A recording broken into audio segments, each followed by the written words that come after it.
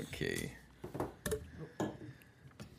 5, You gotta bring this 4, shit and Sorry, stick sorry. it in. 3, I'm gonna move. 2, Go. go. Arno, you wanna live with Arno Monday? Every week, bro. Every week. These guys gotta. There we go. You guys could chit chat. You don't have to be shy. You know. I don't even know So why. I know. I'm I just sharing picked it on right the now. guy for no reason, actually. Every I week, should bro. apologize. Sorry, Every buddy. week, these guys pick What? on me. Right before we went live, I think. I just went off on him for nothing. We're just gonna go all on our phones, There we go. like every other day, right? Can you just hold on, guys? We're on our phones. Yeah. You go to the coffee shop and, you know, Right, you nobody figure talks people are anymore. gonna talk. They're all in their phones. What's conversing, bro? All right, we're good on this end. We're good on that end. You guys ready? You Yes, got sir. all the ends covered, bro? Surge is on right away. Wow! Finally, we get S.B Sergio. forever. S.B forever. right? Shout out. I didn't know what that meant initially. I'm like, what's SDOTB? What is that? And then I asked him, what does that mean? He goes, oh, it's S.B. It's his initials. Initials, yeah. Serge Bondarian. Serge Bondarian. There you go. Good morning, gentlemen. Good evening. Happy guys. Monday. We have a very special guest with us today, Mr. Alberto Crane. Thank you. Yes, Thank you. sir. Thank you. I had to add, I'm like, pronunciation of the last name. You gotta make sure you get it on point so you don't butcher it live. It's a good thing you're Armenian. You're not white. I can't even. I butcher my own. I butcher my own last name at this point. People ask me what's your last name. And don't worry, it's Akferdi. You know, how do you want me to? No, just don't bother with it. I butcher it myself. So Wow. you got to make a joke out of it. Alberto, welcome to the show. Thank you. Thank you guys for having me. For those of you, You guys are really far from Legacy. Yeah. Oh, yeah. Not even a block. A huh? whole 120 yards. I thought we weren't disclosing our location. But nobody needs to know what's behind us. Now they man. can find us. Well, they still don't know. So There's so many everything buildings. will be held against us. Well, Alberto mentioned it. There we go. For those of you that don't know, Alberto is a black belt in Brazilian Jiu-Jitsu. He owns and operates Legacy. Is it Jiu-Jitsu or because you guys do everything there? Yeah, There's- Legacy Brazilian Jiu-Jitsu. I mean, that's my background, right? Like that's what I've kind of dedicated my life to. Yeah. But we have everything. We have Muay Thai, like world class Muay Thai. We have kettlebell training. We have women's only boot camps. Oh, nice. And we have, of course, like another passion of mine, TacFit. Right? TacFit, That's yeah. really helped me in my life, and of course my jiu-jitsu because that's number one. Of course. But we have really like everything, kids, adults, Yeah. Not just a black belt. You're 5th or 6th now. I get my 5th degree next year, so I'll have been a black belt for 19 years. Yeah. So you've been a black belt for 19 years. I got my black belt in 2001 in Brazil. Wow, that's insane. Yeah, it's great. It trips me out too. I mean, for those of you that don't know what Brazilian Jiu-Jitsu is, it's a... Well, Alberto, you could... I'm not going to say. Please, you go. Explain. No, because Don't do this here's the to thing. yourself, brother. I love martial arts. I've been following martial arts. I want to listen to this. right? I've been following martial arts forever, but I'm not going to say What is Brazilian Jiu-Jitsu? Yeah. Well, I know. Tell I know it us, tell originated us. in Brazil. Now you have to. Now No, you I ain't going to say. I'm You not. have to. You're putting me on the Alberto, spot. I But say you be Why? quiet with him. I know you're. Join us. I know you're an avid fan. I am. Of course. I follow the UFC. I follow mixed martial arts. I've dabbled in Brazilian Jiu-Jitsu, gotten my ass beaten. Seeing it on TV is not the same as... Where did you take? I was with Karan Darbinian at Okay. KDM. He's my friend, yeah. Yeah, Mhm. so the first person I actually grappled with was Karan. Okay. So me going in there, I was like, all right, you know what? I've seen it on TV. I've wrestled with, like the buddies and guys, who's the strong man. Let's see what's it all about. Now you're going, and Karan is a black belt as well. I mean, dude, it's something. If you don't know what you're doing, basically, let me put it to you that way. My feet were in the air when I didn't want my feet to be in the air, and I was on my back within like seconds. So I consider it an art, honestly. it is. Yeah. So what's It's Brazilian truly- Jiu-Jitsu, man? You still didn't answer the question. Alberto's still being quiet. Hey, with us, you know bro. what? The man of the hour, No, is it's Alberto. good, it's good to hear, right? People's different takes on it. Like he doesn't have my background of kind of right. I've dedicated my life to Brazilian Jiu-Jitsu actually, And what is Brazilian Jiu-Jitsu, right? And from a fighting martial art perspective, like it's grappling, it's controlling somebody, taking somebody down to the ground. So if it's a grappling martial art, like kind of similar to judo and wrestling, right? If you're familiar with what grappling is, and you close the distance if somebody's trying to punch you or kick you, and you take them down to the ground. And of course, UFC has made everything popular. And then once you get them on the ground, you control them and you try to submit them, right? Choke them out or get them in some kind of joint lock where it bends backwards. And, you know, if you want to, if they don't tap out, it breaks, right? Yeah, you either breaks or goes lights out. But it's much more than that, right? It's much more than that. You know, the Buddhist monks that invented it, you know, thousands of years ago, I mean, you can trace it back to, you know, India and China and Japan and all these different areas. Like, I mean, there's a reason why they did these things, right? It's much more than just fighting. And as I've gotten older and just, you know, add some years, right, to my to my training, like, it's just much more. It's a tool for you to reach your potential. I see it from little kids, little 2-year-olds, to we have somebody who's 73, yeah, and he competes, and he's competing this weekend, you know. The brown belt? He's brown belt, yeah. Brown belt, call him right? Savage. Yeah. Call him Savage. And it's really an amazing tool for you to be your best, yeah. A tool to be your best, because we need the challenges, you know. Yeah. We need the challenges, the camaraderie, like the friendships, like even the touch, you know. I think a lot of like Armenian families, like, I mean, it's nice because they're still in touch with like a lot of family, and the family roots are really strong overall, right? I mean, things are changing, right, with the American lifestyle and, you know, influence, yeah. But man, like, I think society overall, like, we need these things, you know, because we can live in a city with 10 million people in it, but we can feel alone, right? Mm-hmm. And there's nothing like somebody else choking you and getting in a thing to kind of have connection. And it's not like the guy's trying to hurt you. Okay, it depends on the environment, right? But what we have, you know, legacy, it's like we train hard, right? We try to do that, but we take care of each other, right? So there's a big trust, you know? I mess you up, but, like, I don't hurt you. You know what I mean? Yeah. And then I show you how to be better. And then you just show up, you know? You show up, and it's a good environment to learn, and you get the challenge, you get the newness, you know, and you get the camaraderie, the connections, you know, with the human connection. And it's just, man, it's never ending, you know. It's never ending, and it's much more than just fighting. And as I've gotten older, like, I fought MMA for many, many years, you know, like, well, I fought professionally for 10 years. And it makes me appreciate Brazilian Jiu-Jitsu even more, because of that aspect, you know. You can train safely, not get brain damage, and keep showing up, you know. And it's just such a healthy thing if you do it the right way. And we didn't, you know, talk about the TACFIT stuff that I've been getting into, you know, the you know, like stretching and kind of yoga, but also strength, the right kind of strength training, you know. It's all the right things, like a holistic approach, yeah, for you know, for strength and mobility training, yeah, and a system has really helped me and elevated my Brazilian Jiu-Jitsu teaching and training, yeah. So it's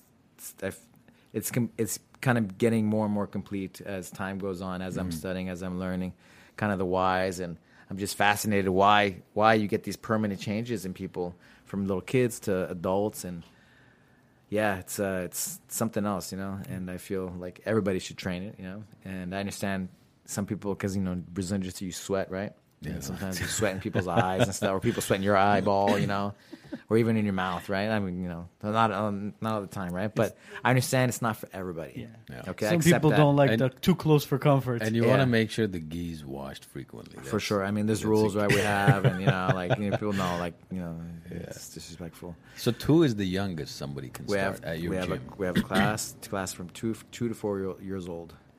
And little babies and gis. Oh, wow. And they learn, and, you know, they it's not about the fighting, but like listening and coordination. You're developing their brains, paying attention better, right? Yes, and giving them the leg up on life, right? Because the sooner we can make those connections, the stronger those connections become.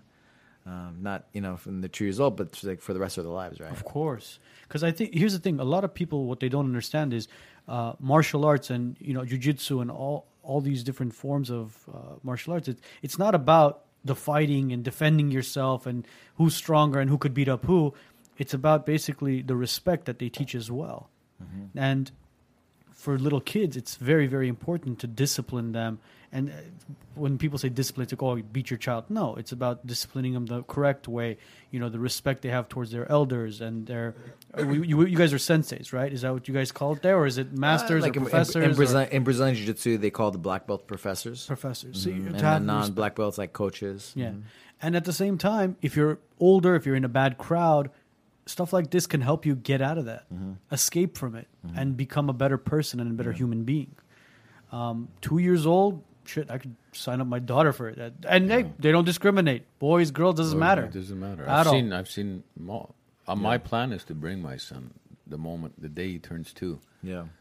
It's amazing, That's man. one It's of the really first amazing. things he's going to do is start jiu-jitsu there. Because it's, I mean, what else are they going to do with their time?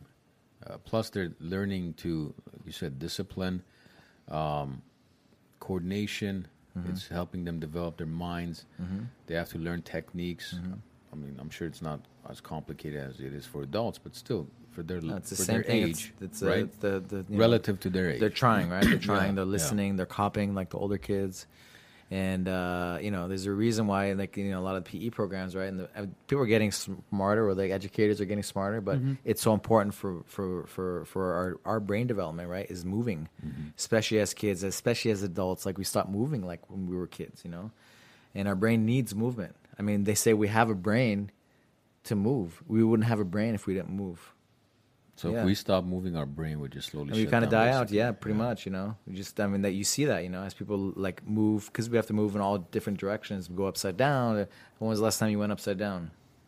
I mean, I don't know. Yeah, Never, probably. I mean, it's been a lot of well, years. when right? I did some of your jiu-jitsu classes, probably, but yeah, You know, and I haven't since. Yes, I mean, so it's nice. Like, that's an example of jiu-jitsu. Like, you move in all the different directions, and so you get that stimulation that you know, your brain and your, you know, everything needs to stay healthy, to be our best. I mean, it's really, I kind of joke, like, but it is like the fountain of youth, you know, if you do it the right way, like, combined with the, you know, the type of stuff that I do. Because I think it's probably the only martial arts that I've noticed where even at the age of 70, 80, you can still practice jiu-jitsu. Most other martial arts you may not be able to practice, in a sense, because there's too much kicking and jumping and other things that you may not be able to do at 70, for example, right? Whereas jiu-jitsu, it's like a You know, chess honestly, game. like, I mean, I keep going back to the Takfit thing, but it's all how you train, you know. I know I've, like, mentors and friends of mine, like, they're 40 years old and they're walking with a cane. Yeah. So it's all how you train and how you approach your training, and if you're doing the right things. And in the Takfit stuff, we do all the right stuff. You know, you warm up properly, you cool down properly, you stretch, and when you get hurt or you get dinged up, like, you recover from those things, you know. And it's really focused on the recovery of the training.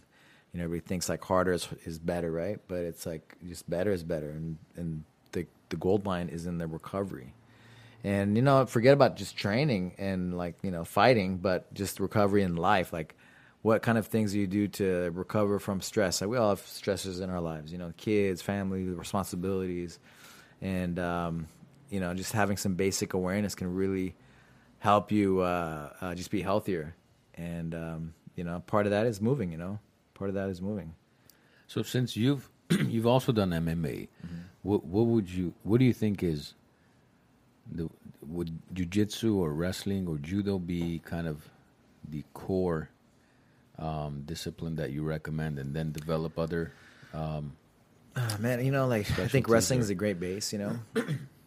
I think wrestling is a great base, you know. It depends on, so what's the question? To become a really good MMA fighter? I think wrestling is a great base, you know. But I think Brazilian Jiu-Jitsu is also a great base, you know.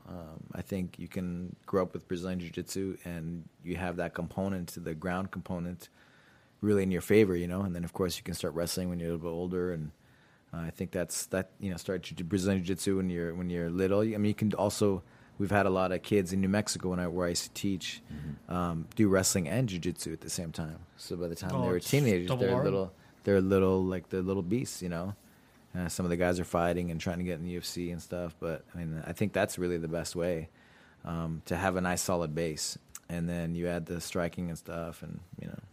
Well, the Gracies proved it, back in the early 90s with the Brazilian Jiu-Jitsu. They created, the UFC at the time, and they wanted to show everybody that, okay, which one is the best form of combat. You had boxers come in, sumo wrestlers come in, where you'd look at it, you'd be like, all right, you have Royce Gracie there, 70 pounds at the time, 185 pounds max, fighting against, a boxer, you got a sumo guy, you got a striker, you got a street fighter. They're like, oh, you know what? This puny guy's going to get destroyed. I mean, long behold, you got a 170 pound guy choking people out, tapping people out left and right, making it seem, effortless. Especially with this gi. Especially with this gi, you're like, that gi is it's gonna hurt him. You got a guy who's barefoot, bare hands, no shirt on. What is he gonna grab onto? Yeah. Long behold, the guy literally built the foundation of mixed martial arts as far as with this whole industry. And now it's, if you don't know jiu-jitsu and somebody takes you down, you're done. You're done, yeah. You're done. And Kimbo Slice was one of them. I mean, the guy was a street fighter, went into the UFC. As soon as they took him down, it's like, okay, what is he going to do? He had to learn, right? You had to learn. You had to learn. James Lights Out Tony, same thing. He fought against Randy Couture. Randy Couture was like, I'm going to take him down, beat him up for a couple of hours. Easy, and then, easy night, easy payday. Choke out. And which is another reason why I think Floyd Mayweather will never step into an MMA. No way. ring. Why would he do that? They'd kill him. Yeah. They'd kill It's him. not even 12 seconds. Too smart for that. Yeah, exactly. Why would you do that? Undefeated, 15-0. Why would you even, for what? Ego? He's making so much money. The He's too McGregor smart. fight was completely a fix for me. I mean- With him and McGregor, I think you could have taken McGregor out so much sooner. How about we all watched it, right? Yeah. I'm assuming Of we all course. watched Are you it. kidding me? See, that's Okay, what exactly. and we all paid for it. Okay, so it doesn't matter. We because didn't all these pay guys, for it. I just wait for someone else to pay for it. I didn't pay for it, but somebody In my paid for mind. it where we watched it, See, right? that fight was like, okay, I was like, McGregor's going to go. And it's so crazy. I was like, this guy's going to go in and he's going to be gassed out within 4 rounds. Okay, he made it through 8 rounds, 9 rounds, I think. But Mayweather was, I think, 50 steps ahead of McGregor. He knew. Of course, he's the best in the sport. I mean, Yeah. you just like if Mayweather came into the UFC, McGregor would eat him up. But see, here's the thing. zero chance. A mixed martial artist, as far as from the UFC or Bellator, whatever it is, if they go into boxing, they have a better chance than a boxer going into MMA. It's 100%. there's no ifs, ands, or buts about it. You can't argue it. There's no way. I don't think it'll ever happen. But Alberto, Charger. Let's talk about this. Let's talk about how you got into martial arts, because How you I got started into in martial arts, what sure. year did you start, I started in. Well, I played around and with why? it. Sure, I played around with it when I was in high school. Yeah, I did some kickboxing and I did some things. But I played soccer when I was a kid. I actually lived in Germany for most of my childhood. I lived in Munich, Germany, for 7 years, and then I moved back when I was I think 12, and then I played soccer in high school. Yeah, and I messed around a little bit with kickboxing and stuff, but I always liked it. Right, of course, I could be kind of everybody that boy kind of I think can gravitate towards it, right? And then, but I never really got serious because I never really had a mentor. And then when I was 18, I got into jiu-jitsu, and one of my close friends, best friends, he moved to Brazil and he came back and we started training in his garage every single day. And I just remember, why did I get into it? Because I was working at this restaurant. Besides jiu-jitsu, that's been the only other job that I kind of have done really in my life now. And they just convinced me there's a bunch of people doing it in the place, and so they convinced me finally to do a class. It took them a few months, but once I did one class, I was hooked. I was like, I love this, and I never missed. There was first it was one time a week, and then it was twice a week, and it was before even I think I guess their first UFC was at 93, so I trained in 94. Yeah, and so it was the very beginning, and there weren't that many coaches. There weren't that many Brazilian Jiu-Jitsu instructors around. So the fact that there was a guy that was training us was pretty cool, and just basically had some friends that convinced me to come and do it. And then my friend, one of the friends, He was a smaller guy, and he armbarred me like 10 times, and I couldn't believe it. I was like, let's go again. Let's go again. Totally Armenian style, you know? Do it again. Yeah, let's try. I'll get you the next one. I'll get you the next one. And I went like 10 times. Break my other arm, man. You know what's the crazy thing? And correct me if I'm wrong. The angrier you get and the more frustrated you get fighting somebody who's, who knows what they're doing technically better, the worse it is. Because you tend to make mistakes quicker. Yeah, depends, right? For sure, like if you're like both you guys are professionals, for sure. No, like, forget the professionalism. I'm talking about like out of anger. Sometimes you can totally go. I joke like Armenian, like rage, and like can work, man. Overpower somebody that's like kind of maybe a little more timid, and like you can overpower them and like, oh my god, like and beat them. So how many people were in your class when you began? This is 94, you said, right? 94, yeah. So there's about I think close to 20 people. And how many are like average nowadays as far as with classes? Because I know you obviously break them down with age and levels and all that stuff, right? It's much more. Well, there was a class one time a week, then twice a week, and we had like I think 15 to 20 people overall, in that class. And now today, I mean, we have classes. I mean, from early morning, like our first class is at 5:30, but the first Brazilian Jiu-Jitsu class is at 6:30 a.m. And we have 10 a.m. and noon and in the evening, 6:30, 7:30, 8:30 p.m. So it's like pretty much all day, like adult Brazilian Jiu-Jitsu. And then we have kids, so it's pretty much all day long, every single day. The weekends and everything. Weekend, Saturday, and Sunday. So I mean, in each class, I mean, it depends on the class, but we have pretty big classes, and so it can be 10 to 50 people, for a class. It's a growing sport, man. Yeah. It's going to continue to grow, and I mean, it's insane what it's become in such a short amount of time. That's from early 90s to now. It's like 30 years, and it's blown up this much. Because it's also, I think, again, the only martial arts where you can start at a later age. Like I'm 40, I'm not going to go start Taekwondo now, but I could get into Jiu-Jitsu now. And the likelihood of you hurting yourself isn't as bad. I think it's very smart, and it is something you can control, and a lot of taekwondo, and it's like kicking and stuff, and man, Brazilian Jiu-Jitsu at the end of the day, like, okay, maybe it's not the prettiest thing, and maybe that's why it wasn't popular until like the UFC, right? But it works, man. You grab me and put me down and control me, and you got some skills, like you're gonna take me out. And it has it can work, Exactly. I've even you're gonna head kick me, like to knock to like how you leg kick me, head kick me, like probably not. I hope you guys don't teach this guy too many things. Go home and try it on his wife and shit, bro. I tried on Serge. No wonder Serge is injured all the time. This guy's hurting him. Man, Serge doesn't tap. He doesn't tap. I've heard, huh? That's how I mean.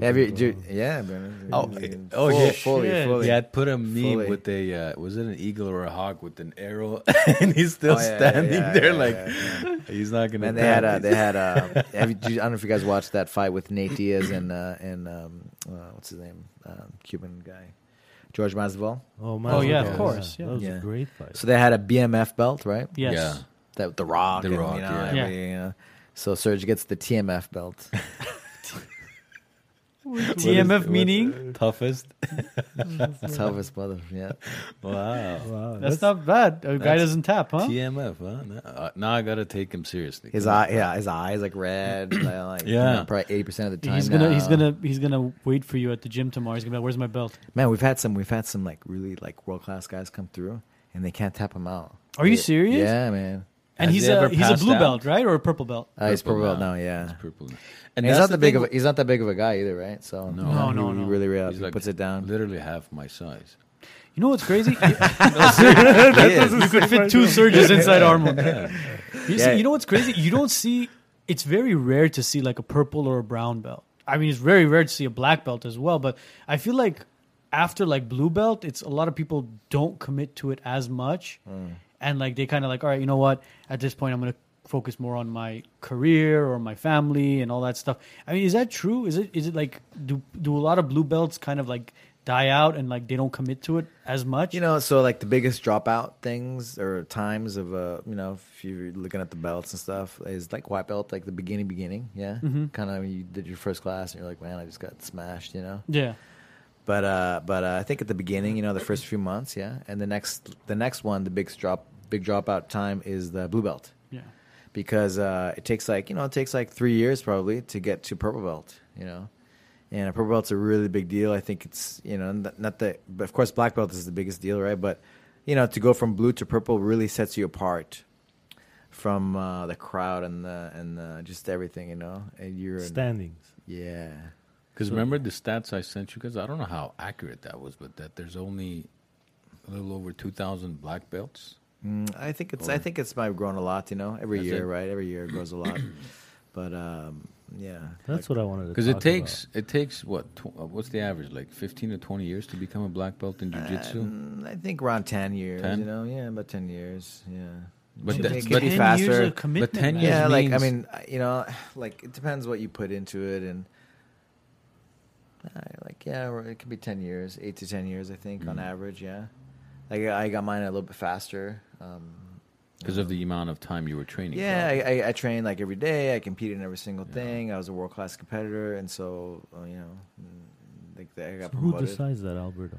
That's like- my question. Like Because I know my, some my, kids. my teacher, my professor. Yeah, Like I've heard of kids like you hear about their parents taking them to karate class, yeah. and then 7 months later the kid's walking around with the black belt. You don't understand what's going on. No, like No. man, at school, like Who decides for the Brazilian jiu-jitsu? Like, is there an well, actual there's a federation. body? Yeah, there's a Federation? federation, International Brazilian Jiu-Jitsu Federation, IBJJF, and they have like kind of rules now. Like man, like back when I was younger, or you know, back in the day, you could go from one belt to the next belt, pretty much. Like so, if you've seen guys go from purple to black belt now.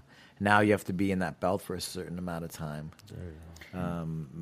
Yeah, I think a couple of years in purple or a year and a half. I'm not sure on the rules, you know, but you have to have some time in each belt before you move Alberto's up. like, I don't need to know at this point. You know? Well, you know, yeah, well, you know, like, No, what you're talking about is, again, some of those local karate Yeah, it's the classes local where ones. Exactly. they switch belts every other week because they charge $200 to, you know, for a new Yeah, belt and exactly. the certificate. Yeah. That's not, to It's me, business. I mean, it's still something, I guess, the kids, you know, running around, it's better than nothing, but Yeah, it's better than the iPad, but at the same Yeah. time, maybe the park would be the better choice.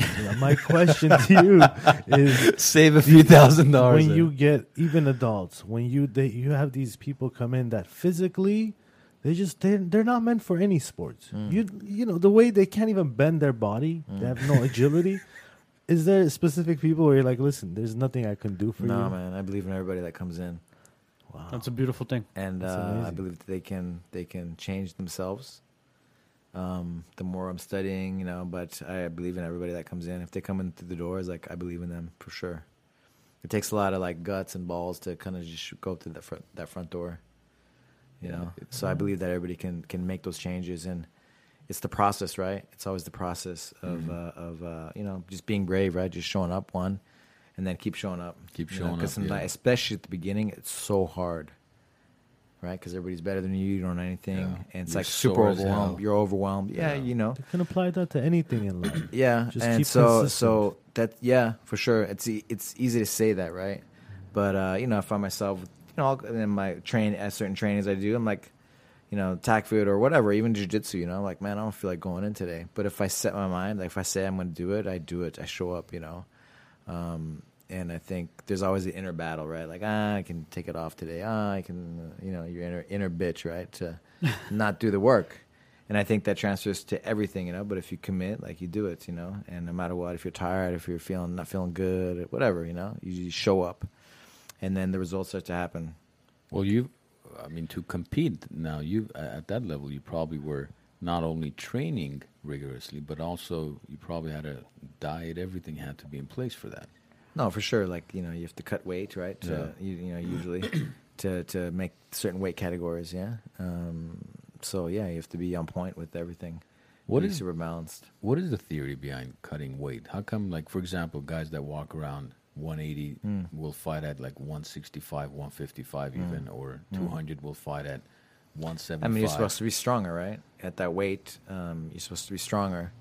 you get that part because there's basically two fights, right? One is making the weight, and then two is the actual fight. And so, they're making some different rules, like you can't be so dehydrated that It's unhealthy. Yeah. Well, they're making some rules, but basically, you have to you're supposed to be stronger at that weight, and it's not always the case, right? A lot of people, even in jiu-jitsu, which is amateur, I'm going to cut down to this and I'm going to win then, but man, it comes down to the guy you're fighting, at the end of it comes down to the guy you're fighting. And Technique. But I think, you just want to be your best, right? You want to be your best. And for MMA, like there is, because it's the day before weigh-in, there's a lot of things on the line, right? Money and a lot of things, right? If you lose, like you really, you lose big, you lose a lot, your stock goes down big time when you lose. So you want to do everything you can do to win, yeah? And so cutting that weight, getting to that lower weight category, most of the time, right, it makes sense. So, you diet, right? First step is you diet really hard, like you eat really, really clean, cut certain things out, probably like breads and starchy kind of things, and then you get down to a certain weight, and then the last bit is like the water, and you can do like little water tricks, and then, of course, like the day before, you really cut out the water, like guys do like these crazy, like Epsom salt, alcohol baths, and saunas and jacuzzis, and you basically like the brink of death, basically. You know what Vitor Belfort would do? Draining themselves. Yeah, for sure. And then you fight, right? The biggest fight of your life after that. Yeah, that's been going on. I mean, if you really look at it, it's very, very stupid, and it's risky. very, very bad for you. Of course, man. Because you're getting brain damage right after all that weight cut. Yeah. And the water loss is dramatic. For your that's body. what you were talking. That's what you were saying. Yeah, but water loss. what about the brain? Your brain sits in water, It's right? all water, Liquid, and so where do you think some of that water comes from? So any cushion maybe that you do have, like it's kind of dried out, right? And it takes time, right? bouncing. Guys used to be able to do IVs and stuff, and now like there's rules, you can't do IVs anymore, to rehydrate, right? Because it's pretty extreme. It's pretty extreme, but I'm not sure. Like they're making different rules now where you have to. There's like a that they do in wrestling, like a skin test, different hydration tests, to make sure you're not so dehydrated, so you're in the fighting in the the right weight category. Yeah. Vitor Belfort would actually take ice, put it in a towel, and chew on it to keep his mouth hydrated. And then there was a video online. It was on YouTube. I think it was Chris Cyborg, man. She was doing a weight cut, and she was dropping down to like 135 or 125. No, Cyborg? Yeah. Impossible. I think it was 135. Yeah, I think it was bone structure won't allow her to be that light. Bro, I think it was 130. I believe it was 135 or it was 125. One of the two. Say too much. He's like, I've been thinking that shit for years. You're not. Hey, trust me, man. You're not the only one. The bone structure. I'm just saying, Which man. bone? We ain't talking about that. As Stepan would say, the heaviest one. But she was going through a weight cut, and Tito Ortiz was there helping her with the cut. Dude, she was just laying down in like a sweatsuit, crying, and they were basically barely helping her up so she can stand on a scale to see if she made weight or not. It's not healthy, and it's not natural to cut weight. Maybe she was crying to get some tears out. Oh man, if I could Cutting weight techniques, right? Anything that could- Whatever it takes. Whatever it takes. I mean, that's it probably what she was doing, man. techniques, man. Oh, jeez. But so, I mean, speaking of as far as like weight cutting and MMA, what weight class did you fight at? I fought mainly at 155, but I fought at 170 as well. I've done 145 for jiu-jitsu in some tournaments, but 155 is the 155 and then 160 were kind of my better ones. Yeah. And what do you walk around at? I'd walk around like 175 ish, Okay, so 180. not that big of a weight cut, not that major. I mean, I don't know, like depends, it could be 180, about 20 pounds, but depends, for what I would have to cut down, right, and then do things the right way. It's pretty extreme, man. It hurts. But then the day of the It fight, hurts. you do gain about another 8 to 10 Water weight pounds back, right? Yeah, you can, depends That's how your not body healthy in responds. itself. Yeah, I mean, it's like, like a lot of sports, right? Like athletes and stuff, you don't do things that, you do things that can shave years off your life, but you do it to be the best, right? So, it's some some things you have to pay for, right? What would, So it goes for a lot of sports, right? Going to the Olympics, would you ask them questions. I've forgotten that's the right question, but would you take off 5 or 10 years off of your life to to win a medal Gold at the medal. Olympics and stuff? Yeah, everybody would say yes, 1,000%. You know, Wow. you commit. You commit to being the best, I and don't know about that, bro. I mean, that you don't. But the people that know what they want and they want to be the best, you have to be in that mindset. You have to be ready to kind of die, to kind of achieve certain things. Yeah, and you go to that place to make it happen. because you also, you won, was it just the no-gi world championship for jiu-jitsu, or was it also? Well, when I was in 2002, it was my last adult world championship. I actually closed the bracket. Okay, so I thought in that time, because if you close the bracket, I got the gold medal. It's up in my gym, and I beat the guy that won the next 2 years in my weight category, and you kind of bow out to the most senior guy, and so I thought I won, in my mind at least, but on the record books it doesn't show that, but I can say I was one of the top Brazilian Jiu-Jitsu players of my time, because of the things that I did in that time. And then I've won, I've fought MMA, King of the Cage, it's like a world title, but it was a legit one. It was pretty close with the UFC. And then a couple of years ago, the Nogi Worlds, which Was was that cool. 14 or 15? What's that? The no-gi? Maybe something like that. Mm-hmm. Yeah. Because no-gi means you're not wearing the... Rash guards. The kimono. Yeah, you're wearing your uniform. rash The guards. karate uniform. karate. The Yeah, it's all the same thing. it's funny. It was in karate, it's still a gi, right? But it's not as thick. Because the jiu-jitsu gi is It's thick. And It's the very sewing thick. is a little different. the no? sewing is Yeah. it's There's I think the... what is that thing called? I haven't worn The either one. The collar. The collar is thicker, right? And wider. Yeah, it depends. maybe. They have thinner ones too, right? But overall, it's thicker, right? Because it needs to be able to handle the pulling and the pushing and the wear and tear. Yeah, we had a question from one of our listeners. Caro Gergian had a question. He was saying I don't see it on my feed. Do you see it? Because I remember what he said, but I can't see it.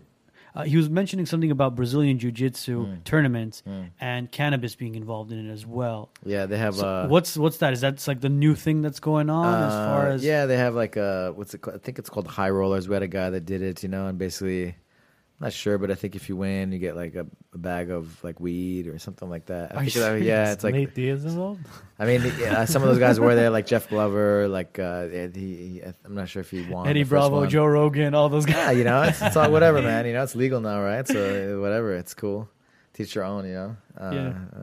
It's not my scene, but it's cool, Why not? Jiu-jitsu is great. I think it, so why not? If you're into that, why not? Yeah, So, there's a lot cool. of people as far as with jiu-jitsu and stuff, all over the media and, obviously influencers as well on social media where, they do practice jiu-jitsu and cannabis is a big factor for them. They say, it helps with the mindset. It helps with, the body and everything. I mean, Recovery and stuff. yeah, recovery and all that. I mean, I know you just said you don't dabble with it at all, but I mean, do guys at the gym that practice with you, do they say that it really does help, or is it just something where it's when what? I mean, when I was younger and in Brazil and stuff, man, almost everybody, and these guys are top of the food chain dudes, almost everybody. I would say 95%. They would smoke they'd smoke weed and have that as a part of their lifestyle, yeah. And yeah, me and a few other guys who didn't, but it's okay, right? Yeah. But I was never but they were all my friends and we hung out. I just didn't do what they did. And, yeah. No peer pressure. What's that? No peer pressure. Yeah, it just wasn't my thing, It just wasn't my thing. Now, going back to as far as the whole weight cutting and all that stuff. Now, getting ready for an MMA event or a fight, when did the actual weight cutting begin? How long did the process take? And what was your diet like? What was your meal prep like? Your mornings, your routines, all that stuff. I mean, how did you mentally and physically prep for a fight? I mean, it's you start probably 4 to 6 weeks at least, of really strict diet, yeah. And so you cut out the starches and the carbs and the breads and the sugars for sure. Try to eat really clean, yeah. And a lot of times, it's cool because you really learn what stuff people are you're kind of addicted to it, like it's like a drug almost, and you wean off of drugs if you're eating bad, So as long you should be eating pretty good, before that even, and so you're normal, and then you just cut out, like the starches and the carb stuff, and the sugars, right? And then eat really clean and reduce your calories, right? And move more, burn more calories and reduce your calories. It's pretty simple, right? Yeah. And then guess what? You start to lose weight. Drink a lot of water, and then usually like the last week, like you do like a water trick where you just flood your body with water, and so it fills your stomach up, and then like a day, I would kind of mention it a little bit, but like the day before the weigh-in, you basically don't drink any water anymore, and then you start the weight cut, like the water weight cut, The day before.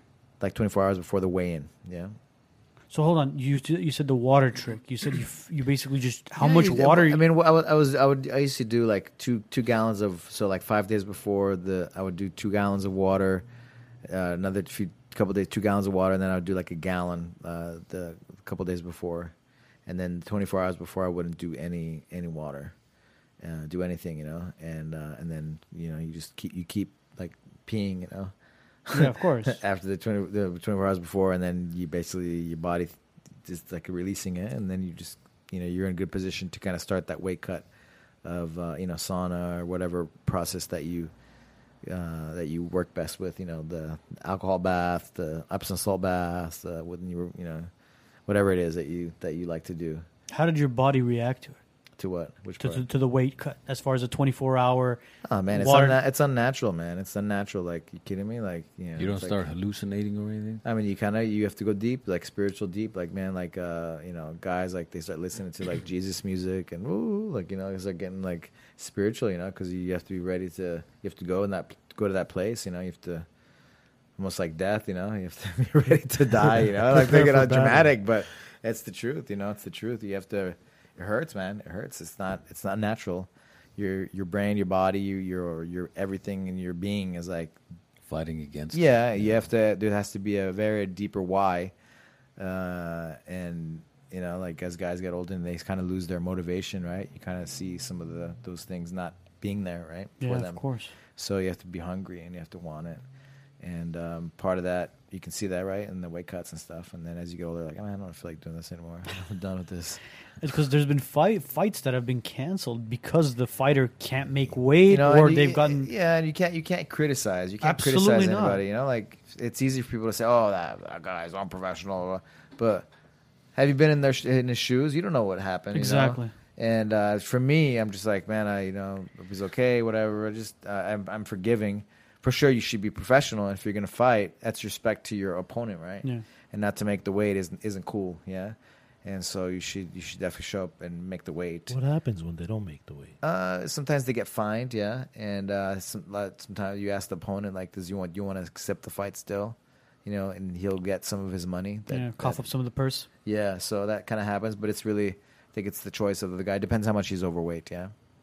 Okay. And it's crazy. Sometimes when it's like they're way overweight, like the commission won't allow you to fight. Yeah. The guy that in front of him that's been training all this time, they just it's don't like- get a W. They don't get the purse. Nothing. Yeah, I mean, if they're way over the weight, yeah, they don't get anything. You, So I mean, you the could other give up fight your game, purse. yeah. You could give No, up your the other entire guy, purse. Just the other guy. No, he Let's gets say paid. If you've The made opponent, weight. the opponent that did make weight. No, depends. Depends on the That's promoter. crazy. If the Depends on fight the doesn't promoter. happen, no, Like I think with like big promotions, they get paid, man. If you depends if you on the show promoter. up, yeah. Depends on the promoter, right? Like, we've been having the MMA events here in Burbank. Is it XFC? Yeah. The George's yeah. fights. He's a good promoter. He really cares about the fighters, and he'll if something like that happens, he'll take care of the Yeah. guy that cut the weights and was professional and stuff. But it depends on the promoter. Depends who you fight for. That's why I fight heavyweight. You don't have that issue. Heavyweight. 265. Just make sure there's make no- sure your top game's on. Just make sure you're on top. See, the UFC recently. Let gravity be your friend. Yeah. See, like the UFC recently, they stopped doing the weigh-ins live. They don't do the weigh-ins live anymore. Oh, it's not live No. anymore? They don't do it live anymore. If you notice, I think it was earlier this year they stopped it because, dude, these fighters, they don't look healthy either. Especially if you notice Conor McGregor, when he would cut weight, dude, he looked like a skeleton. It's at 145. Yeah. Dude, like it's scary. Yeah, so they do it better now. They So- do the weigh-ins before, and then you actually for the show because part of the show is like that weigh-in. Right? Yeah, so they just and then come they out. have these interviews, and you have all these like different. It's crazy, man. We have to go through, and then you have to fight the next day. It's crazy. So it's good. That's good, because it's like, man, it's extreme. Yeah. You're like, and then these guys, they're expected to like do an interview and play to the crowd, and it's crazy, man. Just the mental And fortitude, so and you have to be able to sell. Of course, right. man. Now, when So did part the of it UFC is the start? win. When did the UFC start picking up like wind completely? What was that? 1 year when they went from The Ultimate Fighter, Yeah. Yeah. So that was around 2007, Mm-hmm. 2007 or 6, something. Whenever that first Ultimate Fighter came out, I think it was 2006 actually. Forrest Griffin. Like Forrest I Griffin think and Stephen Monty, yeah. the success of the UFC helped a lot of the jiu-jitsu places. We see many more of the jiu-jitsu places locally than we would if the UFC didn't succeed. For sure. Because boxing, their promotion sucks till today. Yes, I don't know, man. sucks. Depends on the fight, right? Depends on the fighter. Depends on Their like promotion is horrible. I still watch boxing. yeah, man. That's sort of, Like, if you- you guys watched the fight this weekend? Of course, Yeah. Joshua Yeah, and yeah. Ruiz. Of Of course, course, man. I mean, Lobby power. Man, I was I rooting think for that guy, everybody's bro. rooting for Ruiz, man. you know what it was? It was You like kidding it's, me? it's Like, like the come on, that underdog, big yeah. underdog that huge underdog. first that's- why didn't he- why did he Mexican get so heavy? heavyweight champ, right? Yeah. He Man, got so heavy, man. They didn't do that. I It's think like the genetic- success got to. No, I I like- think it was success got to him.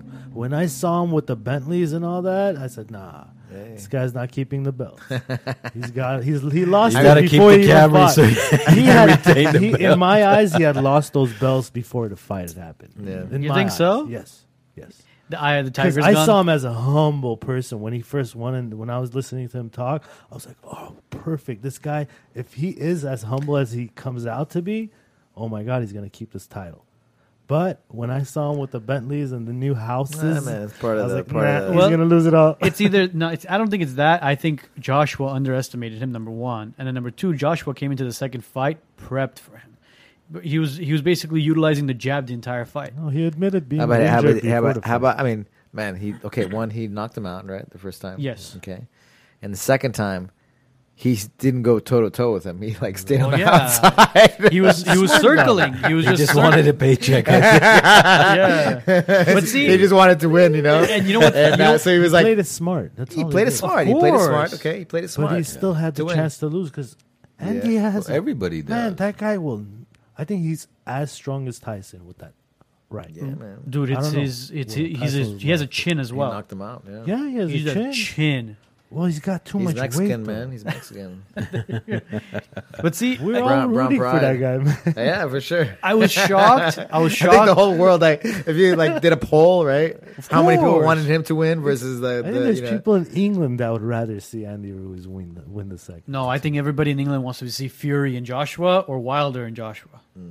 That's what I want to see. Yeah. I'm See, shocked. Fury- None of these Fury guys have doesn't called have each a other. sellable Still face, bro.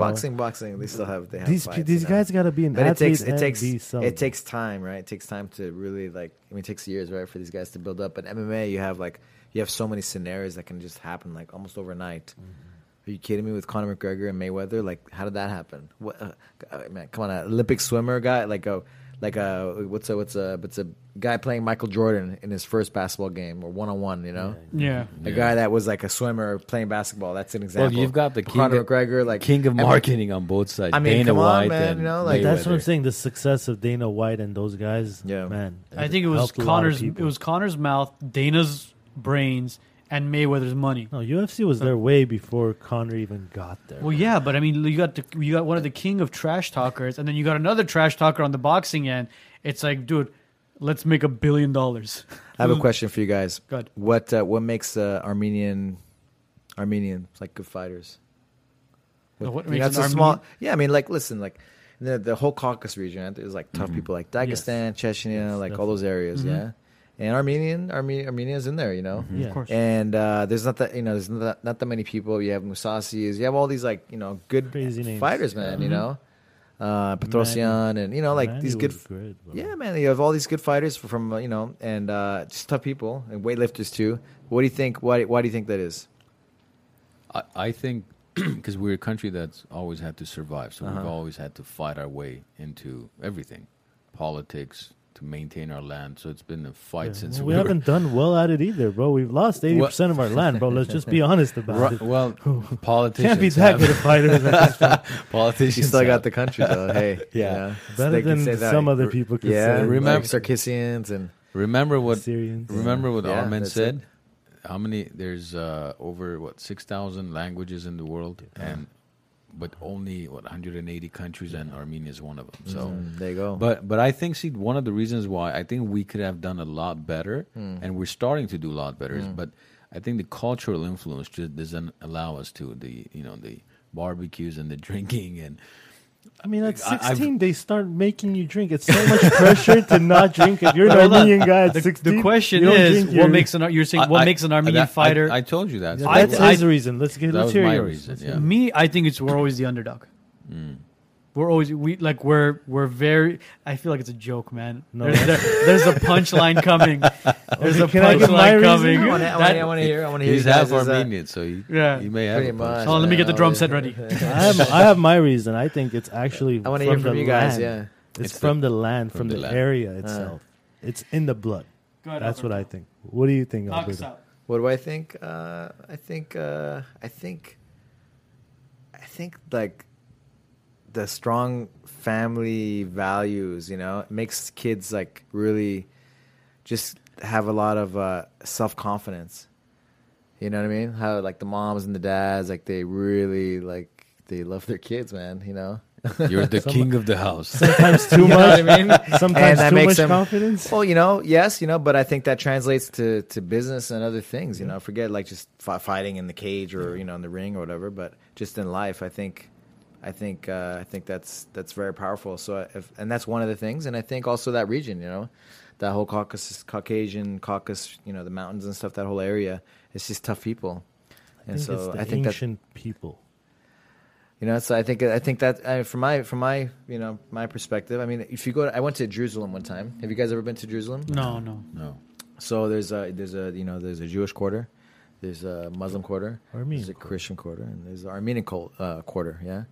Okay. If you go into the Christian quarter, right? Everything's so old, so everything's built on top of each other, and so you go into the basement of the main area where everybody's like lighting candles and stuff. And in the basement, and you look up, and it's all Armenian writing, Armenian churches, and then you go one more level down, same thing. So how did that happen? This is in the Christian. In the Christian, yeah, okay, that's one, okay. And then how about there's an Armenian quarter? How'd that happen? It's like ancient city, right? How did that happen? There's a lot to that, brother. They've It's been deep, right? It's deep. That's a. I'll tell you what, a lot of Armenians, they do that DNA test and they have percentage of Jewish in them. Now, that doesn't mean they are Jewish. Right. They're That from just that area. means that area was Armenian. I mean, right? Like if you look at the Ancestry. genocide and stuff, it goes all the way down to the It's down to way the before the Mediterranean, right? genocide. Right. But it's all. I mean, all the Christian. I mean, yeah, it's a trip. It really it trips me out when I went and I just saw how much influence, right? Because people don't really talk about it overall. Yeah. Talk about the Jewish, the Jewish and the, they but they don't Albert, talk about the honestly, Armenian. we prefer it that way, brother. Well, Nowadays, any country that gets attention Yeah. tends to get bombed, bro. We like not being bombed. You know what I'm saying? there's nothing left to bomb. There's enough. There's We're no not oil. big There's enough no on the oil. map There's for no any- oil in Armenia. Yeah, so they're you gonna guys are waste the good. You bomb guys on are it. Yeah, good. listen, leave You us guys alone. you got chess and weightlifting and Yeah. a Listen. couple fighters. It's like leave us alone. We have no oil. All we have is copper. We don't You even want have copper? copper, asshole. We have a And a stones. hold on, That's all. Mats. That's the thing. We're great at individual sports, not team sports. No Right, team right. sports. Everybody fights. Zero That's, team see, sports. see why I said it's in the blood? That's what I mean. It's in the blood because do we we're got? always going to be horrible at team sports. We've had seriously. We've had great fighters. We've There had you great go. There chess you go. players. Tennis There you go. We've had great tennis player. And the Agassiz are. Agassi. What else? Seriously, we don't have any. not just Our Agassi, soccer a team couple of them. sucks. I don't even It's think a we have a team basketball. sport. Yeah, no, that's what I mean. Like Yeah. anything team related. Basketball, we can't get off the floor Why is past that? 2 Why feet, bro. aren't their team? What's your opinion? on Everybody's that? the king, man. Because we have All Chiefs know That's the Indians. best. It's like five No, guys on wait, the basketball I have court. the perfect explanation for you. Remember how we raised the kids to be the prince? Yeah. Now they all want to be forwards. We can't find a defender. Everybody wants to be a forward. That's why you gotta do the shots, to chill them out, Yeah. so you guys can, so everybody can hang out and The ones that are too trash get to play defense, right? How much has the Armenian culture influenced you? man, I've been married for since 2005, and I've known my wife since 2000. Oh, beautiful. So almost 20 years, yeah. So it's a trip, I didn't know. Yeah, it's been a trip. It's been Was it like a culture shock for you as far as when you first met the family and what was going on? And because your wife is from Albovian, and is she Hainadart? Yeah. Is she like She's okay? from Albuquerque. Okay. Come on, that explains it. So that explains a lot. I mean, going to visit family and seeing family, was it like overwhelming seeing like how the Armenians are with each other? Because I mean, hospitality wise, they'll just feed you everything and anything there is on the table. But what was your reaction to like the Armenian culture originally? to the Armenian culture. We had a huge wedding, right? We got married at the what's it on Glen Oaks? Anush. Anush, yeah. So I had like 300 people. What's my reaction? It's cool, man. These traditions. I went to her like best friends and other weddings, and I was like, I want to have a wedding like that. I want to spend $100,000. It's not even about the money and spending like these halls. You can be in the backyard, man. It's about the good times, and So the which connection. policy did you guys follow? American standards or Armenian standards? With what? Who pays for the wedding? What do we do? You're putting the guy on the spot live on the show. These are topics he's probably never discussed. He doesn't even know the answer at this point. The mom in the American, right? The mom, the wife's dad pays for it, right? Yeah. Usually. Yeah. And so I think we just worked it out, honestly, because her father had passed away, Oh, Okay. from a heart attack, and just suddenly, that wasn't even in the you in the chop it up. equation, It's not even a topic you talk And about. so It's something once we you. decided, and that since I was in Armenian, because I first met her, she was like, "Yeah, I'm gonna marry an Armenian," and blah, blah, blah. She started talking to me, I think, because she said I looked Armenian. So I was like, You whatever. do look Armenian. Honestly. I could pass, right? Yeah, I think so. You gotta Like a let pass. the hair grow a little, and then let the I thought I looked more Armenian with the gotta let with this the grow into Oh god! that's a Just grow out a beard. Go get a G wagon right. You'll fit right in. That's right? it. You'll fit it. and just grow out your white pinky tracksuit. nail. Yeah, there you go. You and your wife both run a successful business already, so you're already. the pinky has to grow. That's The pinky nail. the pinky nail. Okay. Remember, that's not just a pinky nail. It's No, a tool. That's a utility It's a tool. utility tool. Now, speaking of successful businesses, you've obviously had your successes in competing, competition, but that doesn't always transition into a successful business owner, right? And even as a practitioner, you can be a world champion practitioner. It doesn't mean you're going to be a great teacher, but you've been able to kind of succeed in all aspects, from a practitioner, right? You became a world champion to amazing teacher to a successful entrepreneur, both you and your wife. Talk about that a little bit in terms of what do you think has been the key, the secret to your success? Because like I said, the majority of athletes cannot do that. Majority of athletes, whether it be NBA, NFL, whatever, any league, end up going broke after they're done. Very few end up investing properly or starting successful businesses, and you've been able to do that. Man, it's a good question. I think a big part of it is your self-image. I think in anything, and that's why I appreciate the Armenian parents making the little boy or their kids, little kings and little princes and princesses, because I think it's important, that they think who they are, yeah. And I was really lucky. I had an amazing mom and my dad too, my parents separated when I was pretty little, but I had some amazing role models, of course my mom and her parents, yeah. And so they were all teachers. Yeah. My mom and her mom, and I think even her grandmother, were all teachers. And so I think I have that kind of in my genetics, if you want to say that. I feel that, I feel that. Like I really want the best for my students, And then I had my grandfather, my mom's dad, that was really pretty successful and investing in business and,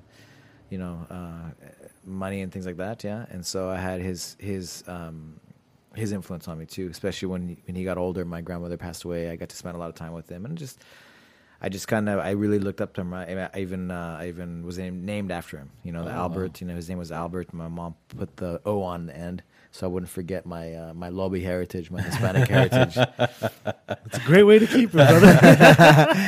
So I think just like that, they're the like role models, right, in my family. And my grandfather, my mother's dad, was blind. He was blind. He lost his eyesight. No, he lost his eyesight when he was a teenager. And so back it was actually in the 20s. Yeah, I think he lied about going he enlisted for like the reserve or the Army Reserve. His brother did, and so he went in there, and then he dove into the water, and his eyes got infected, and the guys were like, keep training. And so they kept training. He kept training, and then one day just he couldn't see anymore. Everything got blurry. And then they ended up sending him somewhere, and they took his eyeballs out. Wow. Oh, wow. Where was this? What's that? Where? It was here in the U.S., but it's like the old school times, right? In the 20s, yeah?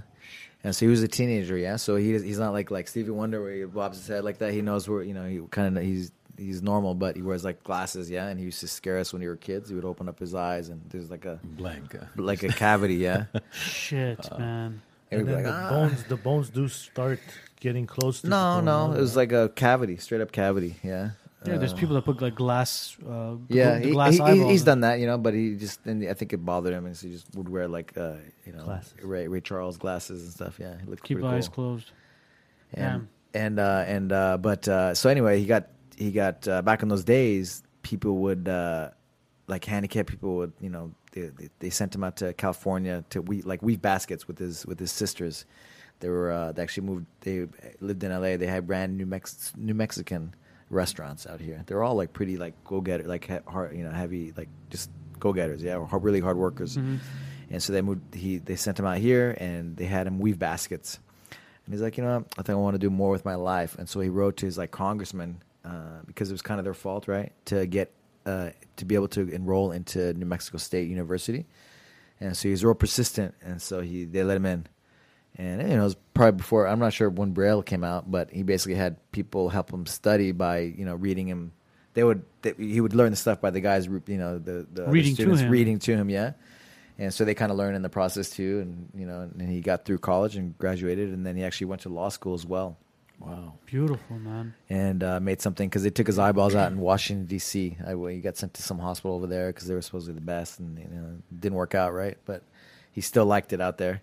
And so he went to like Georgetown, like law, and became a lawyer, yeah. And then he came back, and nobody wanted to hire he was Hispanic one, and then black hair, and blind, come on, So he sold insurance and whatever, and he actually ran to become a judge. And I don't know if you is it the Rosenbergs that sold the atomic secrets to the Russians? I don't know. Anyway, see, he tried them at the local level because. Los Alamos is where they invented like the atomic bomb, yeah? And so he was a local judge there, and he got elected, and that kind of started a long process in in politics and elected positions, and he was like a state representative and just a lot of things, yeah. And he invested in real estate, and it was just a great role model, yeah, for me to have, and did a lot for the community. Worked like pro bono for probably 40 years of his life, yeah. He was an attorney, but he just helped a lot of people. And so I had those role models, and I don't know. I think I channeled that energy in a way, yeah. So I've been blessed to have great family, yeah, and I look up to them, and I think my self-image is wrapped into that. The support is there, man. The support has always been there. So I think of myself like You know, like the little, I was like a little prince, you know, the little Armenian, like, like you're the man, you know, the man. Yeah, I'm the man. I'm the man. You can do even when anything things you get want. tough, you know, I'm like, no, I'm the man. Like I'm gonna figure this out. You Yeah, know, mindset is a very, very important factor, man. I mean, if your mindset is not in the right place, it can ruin you. It can ruin Yeah. you mentally, physically, emotionally, everything. Yeah. And you know, when I came back from Brazil, right? Because I'm down to Brazil in the 90s and stuff, trying to be the best and all that. There was like these educators, and they're like, yeah, it's cool, like this jiu-jitsu, like fighting stuff, you know, but you know, it's cool, it's good for the girls, but when you get older, you know, you can't make money from it, you know. And I'm like, yeah, maybe, but they kind of dropped the seed, and I kind of, you know, I think deep down, like, I'm gonna prove you wrong in a way.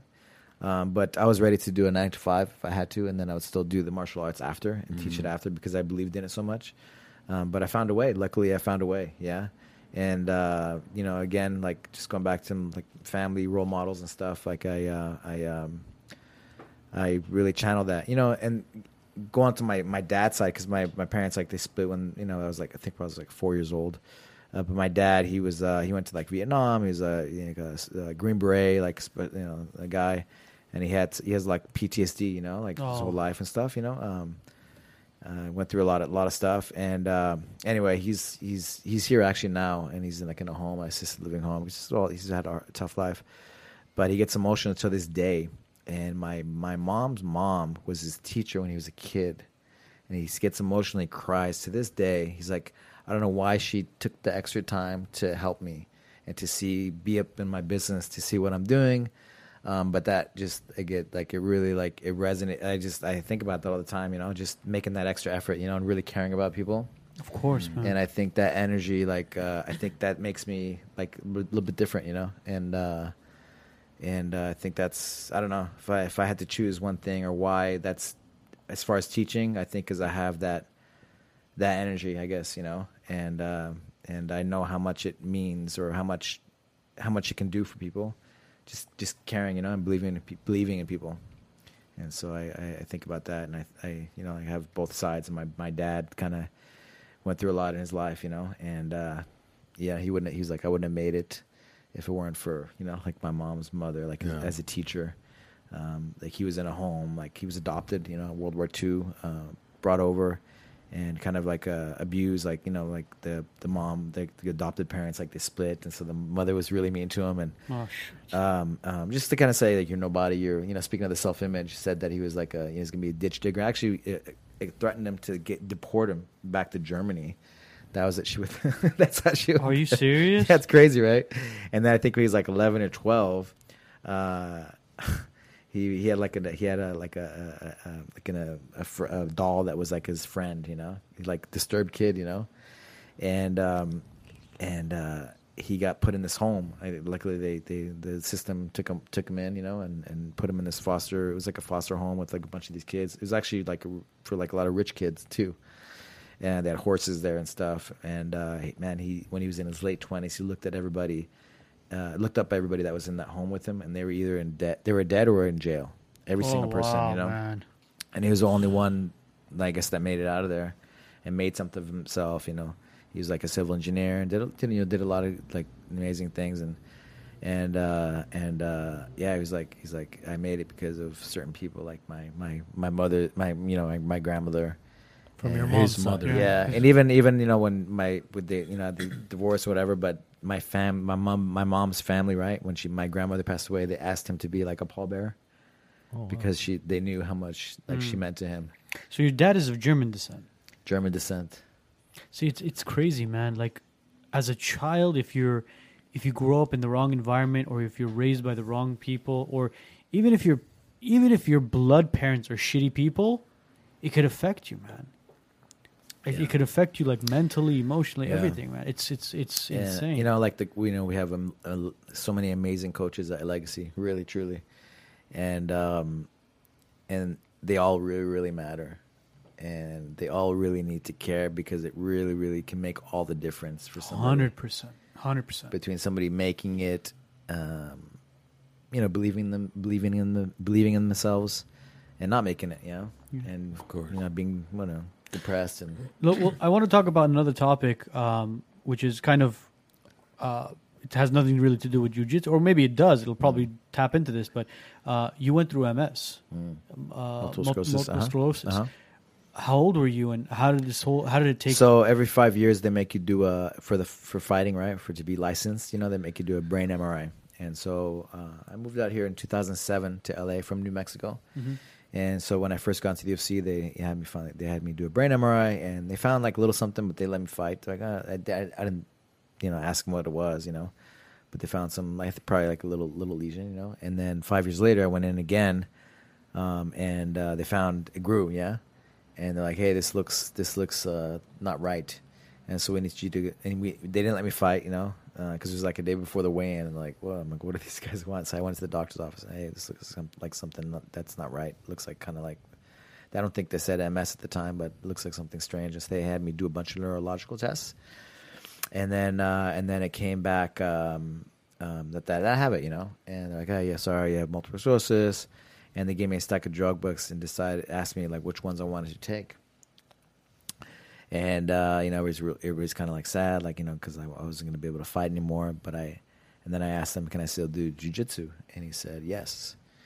And so I registered for a tournament, and then I started to do the research on some of the drugs. And they said, when you start to do the research, they may or may not help you, the drugs. But I'm sure there's going to be some side effects, right, in the drugs. 100%. And so I decided to not take it, yeah. And then I remembered Scott Sonnen, the creator of the TacFit, my subconscious or whatever. I just remembered him, and so I went on this like long like jiu-jitsu, a few years of competing and just kind of going all in, and just I was like, what if I can't walk in 3 months or 6 months? What if I can't do jiu-jitsu? And so I just gave kind of everything I had to. I wanted to get whatever, have no regrets, yeah. And so I went on this like world tour a little bit. Went to the Amazon, went to Germany, Munich, where I spent most of my childhood. I went to every place. They were all around the country, Vegas, everywhere. And just got it out of my system. And then it was kind of like a spiritual journey, and at the end of it, I kind of did what I wanted to do. Like I actually had the final stop was actually in Madrid, Spain, and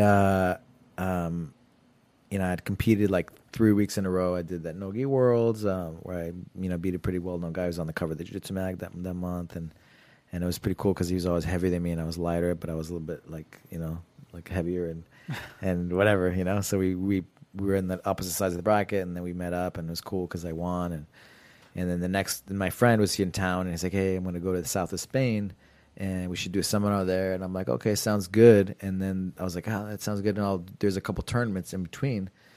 And so we should do them. And he's like, yeah, sounds good. But then he kind of bailed on those tournaments. But I did it, And so I went to Berlin for another tournament. And then I did a seminar like in Sweden. And then I went to the south of Spain with him, and then did that seminar there. And then went to Madrid for my last stop. And I remember like the night before the tournament, I wasn't feeling good. And I just thought, man, I'm just tired, from all the adrenaline and everything else. And then I went and, showed up, I couldn't really eat breakfast or dinner, I just wasn't feeling good. I just thought I was just too stressed out. And then I started talking to my first opponent, we were like in the bullpen, kind of warming up and became like friends and stuff. And then we went and competed, and I did my little move and, got on top or whatever. I don't know what happened, but he threw his weight somehow on my stomach. And I was like, oh my God, I was going to like throw up, And I held it in because if I would have thrown up, I would have got disqualified, right? Mm-hmm. But I held it in, and then got through the match, and I lost the match on some points because I was just like trying to not to throw up, And so I got off the mat and I threw up, yeah. Ugh, and I had I was like pale. I had food poisoning, man. I had food poisoning. Oh shit! Probably went to the south of Spain, ate some seafood. Who knows, Wow. Man, like it was brutal, Like it's like having the flu, right? And just like I couldn't drink anything, eat anything. No appetite, nothing. And then I went again because it was a bracket of 3, yeah. And I went against this guy, and I got choked out unconscious. It was the first time in my life that I got choked out unconscious, and. It was a trip, yeah, and I just woke up and I'm like, oh man, I was really crushed, I woke up and went and the guy that I made friends with at the beginning, he's like, are you gonna do the open weight, which is any weight goes, yeah? And I'm like, I don't know, man, I was really sad. And he's like, I'll just put your name down and maybe you'll feel better in a few hours. And I was like, thought about what am I going to do? Feel sorry for myself in my hotel room, or just stay and maybe I will feel better. And so I just stayed. I put my name down, and then I started speaking of the mindset. I just started I couldn't eat, I couldn't drink. I was so weak. I had no strength in my body. Yeah, and so I started thinking about it, all my memories, and I was I had a mantra in my head. I was like, I believe in my technique. I believe in my technique, and I just started saying it over and over and over and over and over for hours. Yeah. And then I went against my first guy. I won. Second match, I won. Third match, I won. I won the whole damn thing. And all the guys that I went against, they were cheering for me and stuff. And, beautiful. And I was like, man, just the mental capabilities that we're capable of. I had nothing in me, but my mindset gave me the whatever, power, the chemicals Juice. and then the juice, the food and the the neurotransmitters, whatever, the chemicals that I need, and I overcame, yeah. And I was like, cool, and that was kind of that. I guess that tour that I did was what I was looking for. I was like, I can win, I can do this, I can beat this MS thing. And so then the mindset, and I showed up. The next thing was I showed up at the TACFIT cert a few months after that, maybe 4 or 5 months after that, maybe 4 months, and I finally went to the TACFIT cert, and I couldn't put my seatbelt on, I couldn't move, everything hurt in my body. And things weren't working, and then I was like, after the cert, I was like, man, I get a second chance to kind of do it, because he helped me for one of my UFC fights in 2007, and he had such a big influence on me. I got thrown on my head. He's like, hey, just move your head like this, and I was like, oh, I can heal myself with movement, But it was kind of different stuff, right? So I was kind of who's this guy? Who's this? He had crazy a clipboard, person, yeah. But I trusted my first jiu-jitsu coach, who was a Navy SEAL, and he's like, hey, you need to get with this guy, and I was like, okay, cool. But everything told me it worked. Everything he told me it worked, and so I never stopped thinking about it, probably for a decade, right? And then I finally showed up at the cert. I was like, okay, cool. I get a second chance to really do this. And then some magic things started to happen. I did 50 workshops and certs in the next few years. I went to every single stop that they had on the schedule for their TACFIT, events. And I started to feel better. Everything started to heal. I guess I hadn't dreamt for 10 years. And I started to dream. Oh, wow. And just stuff started to work better. And I was like, What does it mean if you don't dream? Just stuff isn't connecting, right? Stuff is disconnected. Because remember, Yeah. MS is basically you have the nerve, and the nerve, you have it run through whatever whatever it is that runs through, the energy that runs So through. you have your nerve, right, and you have a myelin sheath, which is the if you have a wire, right, it's the rubber around the wire, Exactly. And so your immune system, right, it attacks eats the myelin. It's an autoimmune, basically. So so the immune system attacks the myelin, and so basically you short circuit, stuff stops working, yeah. And so that's pretty much what happens. And so stuff wasn't working, yeah. It's choppy, basically. Everything is choppy. I know what MS Like does. the I see electricity doesn't go through you, how Did you stuff have any isn't working. numbness in the For sure. I'm just too stubborn, right, to accept it. But once they told me at the fight doctor guy, I was like, okay. I didn't accept it. I was like, I just thought I was just being too many years of being hardcore, the stubborn Armenian in you was coming out. It's okay. Yeah.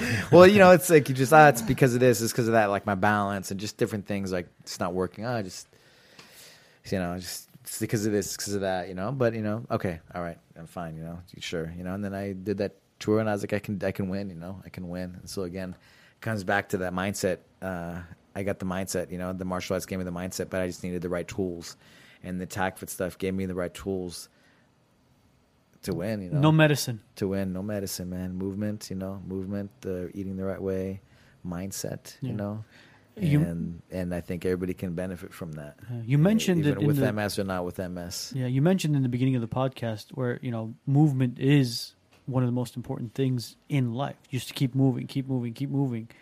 I mean, I would have never thought, somebody diagnosed with MS could heal themselves with with movement and kind of because you were mentioning something off the podcast as far as with the ear as well. What was that all about? Yeah, so I went to this course. It was on interoception, the awareness of self, right? And so there's 3 things: is the insert cortex, right, as part of the brain of it kind of regulates your autonomic, your heart and everything working by itself, right? Your nervous system that regulates all that does, everything. You're breathing, your heart You don't rate. think Everything. about You're not it. thinking The about it. It things you just don't happens, think right? The stuff that your body So basically insular does by itself. cortex, and then you have your vagus nerve, which kind of like you can kind of hack it by messing with your ear and stuff. It goes through your ear, but it goes through your neck and your stomach and every organ. Yeah. And then the last one is the unmyelinated nerve endings. Okay.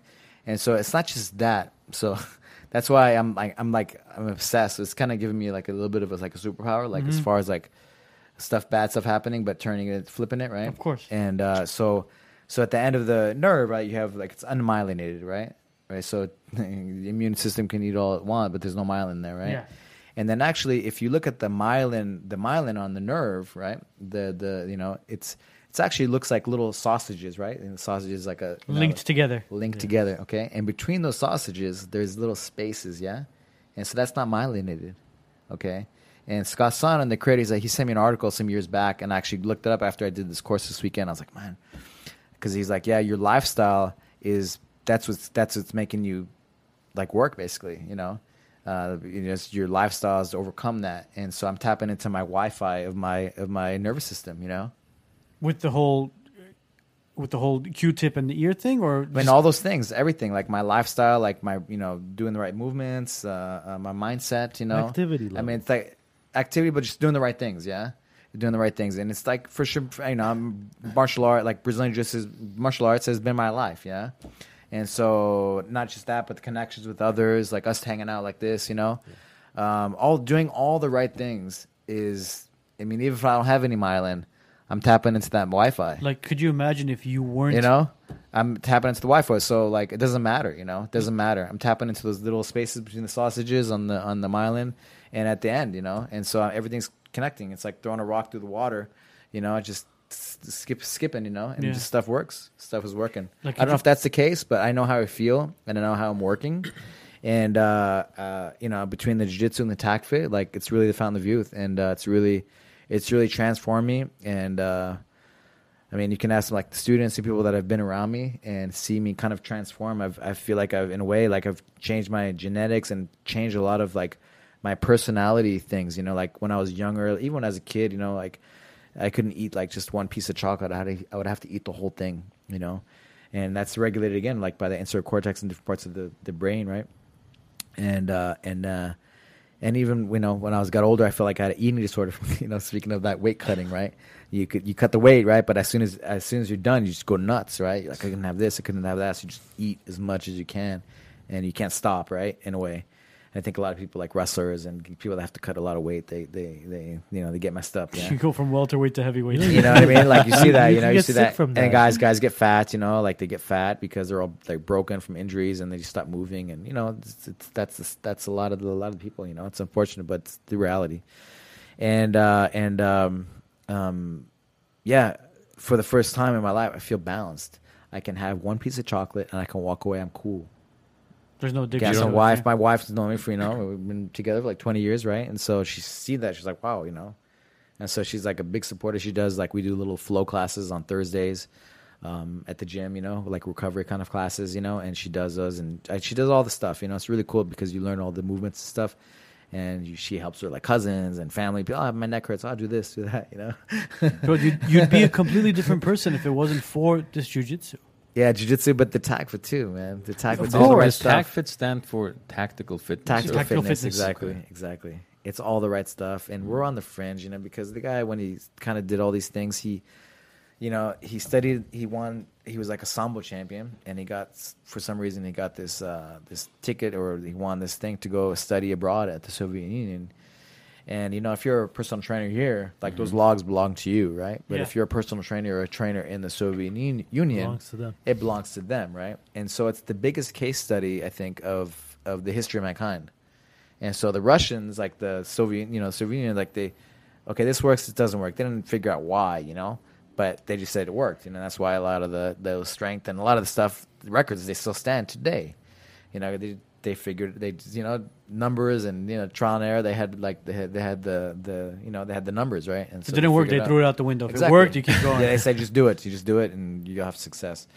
And so, that's so he went to study and he learned these things, and he came back and he kind of started to go deeper and deeper and deeper. and the science and stuff didn't back it up until like a few years ago. So he was kind of like a quack, and he's crazy.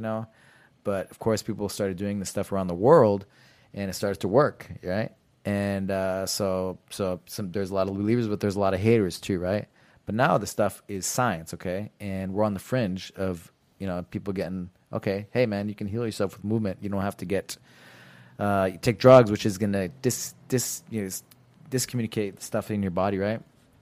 Or surgery, right? Or dependence. That's the number one thing. Well, you with get those addicted to the pain drugs, right? And then you have to keep taking it, You got to take So another it's drug to kinda, get rid of the other drug and the other drug and the other drug. Exactly. So it's a cycle, right? And it doesn't have to be like that, It doesn't have to be like that. You can really live your best life with the right quality of things, doing the right kind of activities. I keep saying, I forgot her name. I need to look up her name. There's this old lady. Old lady. Well, she used to take a brain around to like colleges and stuff. She dedicated her life to the brain. She would go to the universities with the brain. With in the her brain, hand, a human brain. Okay, it was like in a little case. with the water and all that stuff. Yeah, and she would take it out. She's like, "This is the human brain," and she would lecture on it. She dedicated her life to lecturing about the brain. And there are 5 things that the brain needs. Yeah, food, of course, like air and food and stuff. Yeah, movement. Okay, challenge. Stimulation, challenge. Yeah. Newness, yeah? You need challenge. You need to be challenged, yeah? And newness, you need novelty, right? And love, like connection with others. Like us hanging out and just hanging out, man, Playing with the kids. Yeah, man, just connection, human connection. We need those 5 things and we stay healthy. If we don't have one of those things, we get a little bit sick, yeah? And bad things start to happen. We start to make bad decisions. I have to look at it out of respect. I type in brain in universities. Yeah, gender stuff comes up. Yeah. So we don't want to talk about that. Yeah, but I'll look her up just out of respect because she made it so simple, Yeah. But at those 5 things, you can really live your best life. Absolutely. You know what I think is important about your story is that, and not just you, anybody that's successful or is in the public eye or to at whatever scope, is that people, for example, see you from the outside, they Marianne think, wow, Cleavis. This guy's a world champion. He runs a successful business. He looks fit. He has it all. But they don't know the challenges that you face.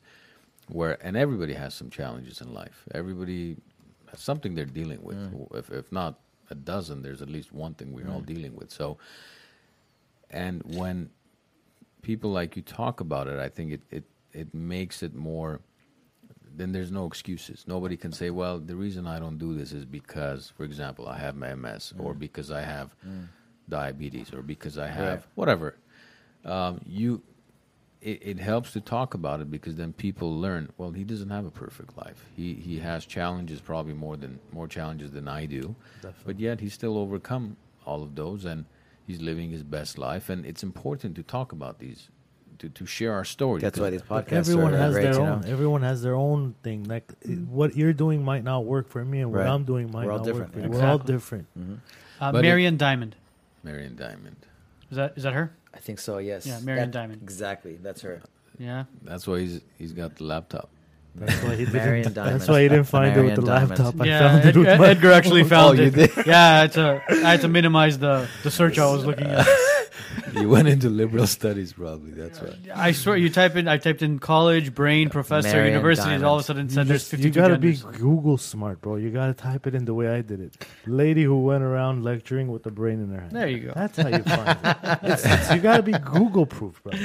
Oh gosh, Look, Google's lost its mind as well. You're right about the fact that there's no one strategy or technique that works for everybody, but it's not about the specific approach or strategy. It's about that you do something about it. Definitely. That Don't give up. I Yeah. mean, you can't just cave in. If you don't face a challenge in your lifetime, you're probably not going to develop as a human being. You Well- have to have challenges. Well, because it's easy to say that individual has it all. That's why it's easy for him to wake up People every who morning. have it and- all need to keep it all. That's a different challenge in itself, brother. So everyone has issues. We all got to deal with them. Yeah. Some Yeah. people have more to deal with than others. Some people get lucky. They just breeze through life. Good for them. But I think those challenges are what makes each one of our Shapes us, lives Yeah, I think even so. better. Anything else you guys want to tap into before we call it a night? Yeah, what's you also have a podcast, actually. I have a You do podcast, yourself, Alberto- right? Alberto Yeah. Crane Tell us Show. about that. Alberto Crane. It's about, of course, Brazilian Jiu-Jitsu, fighting, okay, the brain, and human potential. Very nice. And so anything related with that, I'm all in. I'm talking about that, and guests. I have super talented people at the gym, but just people that interest me. I bring them on, and we talk about like things. Of course, my life's been Brazilian Jiu-Jitsu, so it'll probably be Brazilian Jiu-Jitsu heavy, but it translates to everything, right? I have talented like world champion breakdancers, artists, like the people that for Disney artists. Yeah, You're gonna have a wise nut on your. A wise ass. Wise ass. He's the only MMA guy we have in this crew. MMA, yeah, right. fascia guy, stuff, brain stuff, And you're on Spotify, iTunes, all the platforms, right? Yes, YouTube as well. Beautiful. Almost on all of them, and then of course I'm Legacy Brazilian Jiu-Jitsu, represent. Now, Legacy opened a branch also with one of your students. Opened Yeah, one we up have in one of Glendale, our right? belts. Yes, he was. He taught at here, in Burbank for 8 years. Amazing coach, amazing guy. So he has we have a What's his gym in George Bonilla. George, Grew up in Glendale. His mom super inspirational. Still doesn't speak English, but did whatever she needed to do to keep them in Glendale. Okay, to not move to some place and lose the kids. Yeah. just some place and with not good schools. Yeah. She wanted to be in good schools. Yeah, you don't want to go to Palmdale. Well, I don't know where. That sucks, bro. And she kept him in. He has Legacy Glendale now. That's awesome. Beautiful. Legacy Like, Glendale. legacy plans for anything else? Actually, Ruben, he runs the Brazilian Jiu-Jitsu Federation in Armenia. They're going to open up Legacy in Yerevan, I think, this Nice. spring, this summer. That'd be nice. That's so And nice. I'm really excited about that. And just I try to support. You plan on going out there? Yeah, I've been going the last 3 years. So how many locations you got? You got Burbank, you got Glendale. We're going to Yerevan. Yeah. Where else? So- Where else? What else? Ah, man, it's- Fresno, there's no- where you find I'm- Armenians. I don't, as long as we're together, and I don't care for it to be big. I just want us to be. I want to be connected, and I believe in, we're stronger together, and so we have quite a few black belts now, and so I see it definitely growing. But I don't have any plans. It's gonna Just let it flow, kind of. let it flow, man. Organically. Let it flow. Like I just want to make sure we have certain standards, right? Of course, and the same, and really the core values, right? Things that are very dear to me. Like the influences of my, like really helping people be their best human potential, and just but people that stick around at the gym that have been there for a lot of years, they're all solid people. So I don't have to worry about that. But so if they've been around for a while, like I trust them. Of course. Beautiful. Yeah. Legacy Jiu-Jitsu, Burbank, Glendale, going to Yerevan. If what Glendale else is do a you long need, drive right? for you, fly to Yerevan and train there. As far as classes are concerned, how can people reach you to sign up for classes? And then addresses. What do we got for addresses as well? Number something. What? How can they get in contact with Legacy? I think legacybjj.com 818. I think it's 3005884. You can go to the website. You can legacyglendale.com. Those are the websites for the schools. Legacybjj.com and legacyglendale.com. I think those are the best things. Instagram, right? Legacy Los Angeles is the one here. Burbank, Legacy Glendale, and Glendale. I think Facebook as well can work. Just all the things. Beautiful. And Or again, just come by. We're pretty much there all day long. We have classes from 5:30 a.m. Okay, I'm not there at 5:30 a.m. What's happening at 5:30? Joey's Joey Alvarado, the kettlebell guy, kettlebell king, and a black belt jiu-jitsu. black belt, Yeah. Brazilian former fighter, MMA fighter. He used to fight in the old days, like Valtudo 5:30, style. huh? Yeah, he's Is he's that an 5 early days bird. a week, or how does that work? He was there Monday, Wednesday, Friday. He's always there. He likes to get up early. When I go there in the mornings, that's his nap time. He's napping on the couch because he was there from 5:30. You get in at 11 or what? so Joey's got a key. Yeah. So he's got He's got a I'm key. sure he's Goes got in and He's our early guy, and we have like other boot camps and stuff at that time too. He's funny. He's so funny. I mean, it's from what it seems like, and from even the smile on your face, man. It's like it's a really family oriented place. For sure. You guys are really like. There's a really nice vibe that goes on, and Yeah. you guys are really tight together. Right? Yeah, for sure. For sure. And I he love walks in everybody. with that smile every morning. I love it, man. You got it, man. Like he was saying as well, the mindset. He walks in with the frown on his face. They look at him like, "Oh shit, the professor's pissed." Yeah. Yeah. I But love it, man. I love, like, you know, I have to watch. I have to make sure I go home too, right? Balance, right? But I'm so grateful, you know. Really, I really love what we have there. I love all the people, all the coaches. Beautiful. It Yeah, is a really. big family because Yeah. you got your gym there, your wife's cafes next Yeah. door. Our kids train. Do you get road rage at all? He's been smiling from ear to ear, man. Brazilian Jiu-Jitsu helps with that, you know. Oh god, I'd hate to be on the other end Man, of the road martial rage arts with you. is discipline, Well, and what- that's what it is. It's like self-control. Speaking of that autonomic and you know, the self-regulation part, right? Of the interoception, you know. Yeah. So it helps with controlling yourself at the end of the day, you know. And jiu-jitsu is a great thing for that. But with TagFit, it's like you're unstoppable to reach your potential. Let me ask you this: Has there? I mean, You just got to show up and keep showing up, and then once you start to see you results, ha- you start to not want to stop. You have to see how TACFIT's done. I don't think you TACFIT? guys have. Have you ever seen it? TagFit is that basically it's with weights, it's with your body, it's all kind of it's like a But the weights they use is Or no, like I think you baseball know bats. enough Yeah, we use about the, everything. we use but you the don't- club bells. Yeah, that's like the tool of, like. If you it's, wanna I'm say not the talking system, about we use weights it. as in like giant weight where you pick. Right. It's weights enough where for majority of it should be your body weight. That's what the main thing should be. But it's kind of like I don't know how to really explain how it works. maybe So the why don't we professional- have? What am I doing? Arnold, come on, this You is know, the Mesquite Brothers. We're not talking real estate. Listen, man.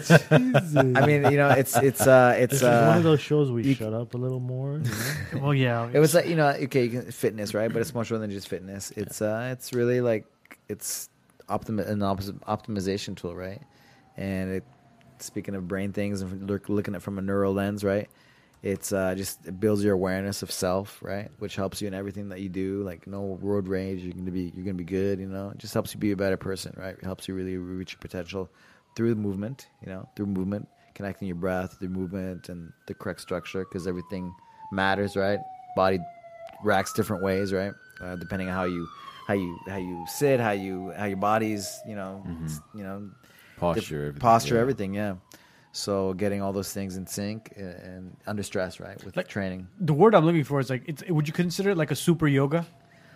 I guess, you know, yoga is just such a vast thing, right? But it's all the right stuff. You know, I wish I had a better one-line thing, but if you want to say one-line thing, it's kind of CrossFit done right. If you want to have a one-liner, I think it's like CrossFit done right. I think, you know. We'll play a YouTube video for you afterwards so you can see how it is.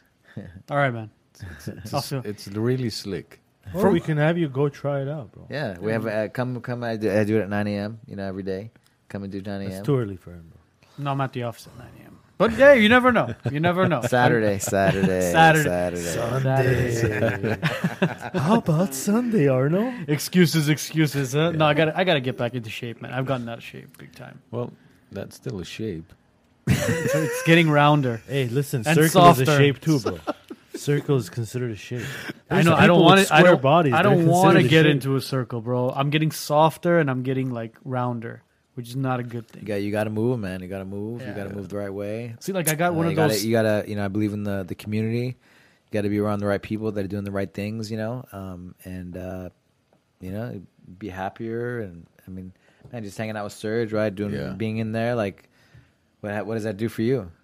It's Tell us. No, it's look, I've always wanted to. When I was younger, I did some kempo, Chinese kempo, as a teenager, but I injured my knee, and it just one thing led to another. I just stick to basketball and everything else I was doing, but I've always wanted to do martial arts, and there was never an opportunity.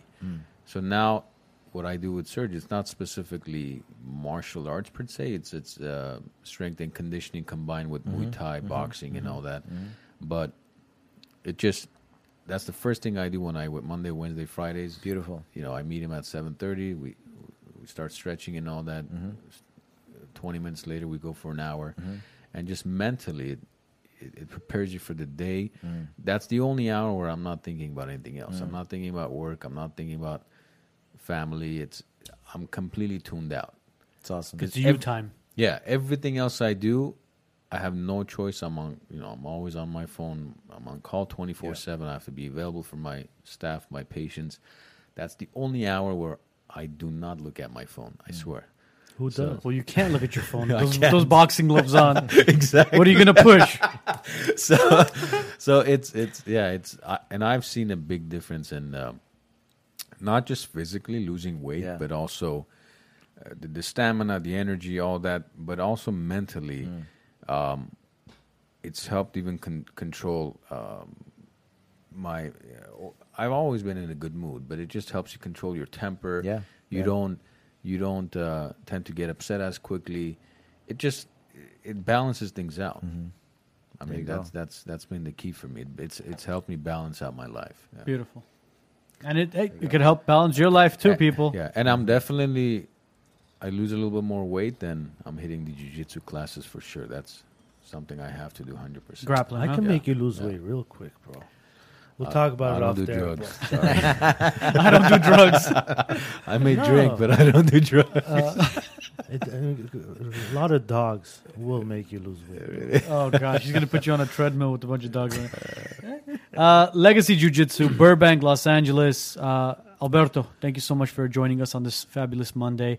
Guys, if you have any questions, we'll actually put a link to Legacy Jiu-Jitsu in our feed as well. So if you guys have any questions, you could contact him directly or his staff directly and get your kids signed up, yourself signed up, your mom and dad grandparents. signed up, everybody signed up. It's a great thing from ages 2 to 73 as we know it right now. 73. 330 North Victory Boulevard. 330 North Victory, that's Burbank. Downtown Burbank. And then Glendale is on Brand Boulevard. Brand across the Boulevard. street from the Mercedes dealership. There you go. So instead of going to a freaking Americana and stuffing your face with cheesecake, you can go and you can actually do something better with your life. And You can earn the cheesecake. you Right? can earn the cheesecake. There you all go. good. But then see, you'll feel guilty eating it, which is a good thing. Alberto, thank you so much for joining us, buddy. Thank you guys. Thank Legacy you very much. Jiu-Jitsu, guys. Thank you. Thank you guys for joining us today. We'll see you guys next week. Have a fabulous week, and we'll see you Monday. See you next week. Thank you, buddy. Yeah.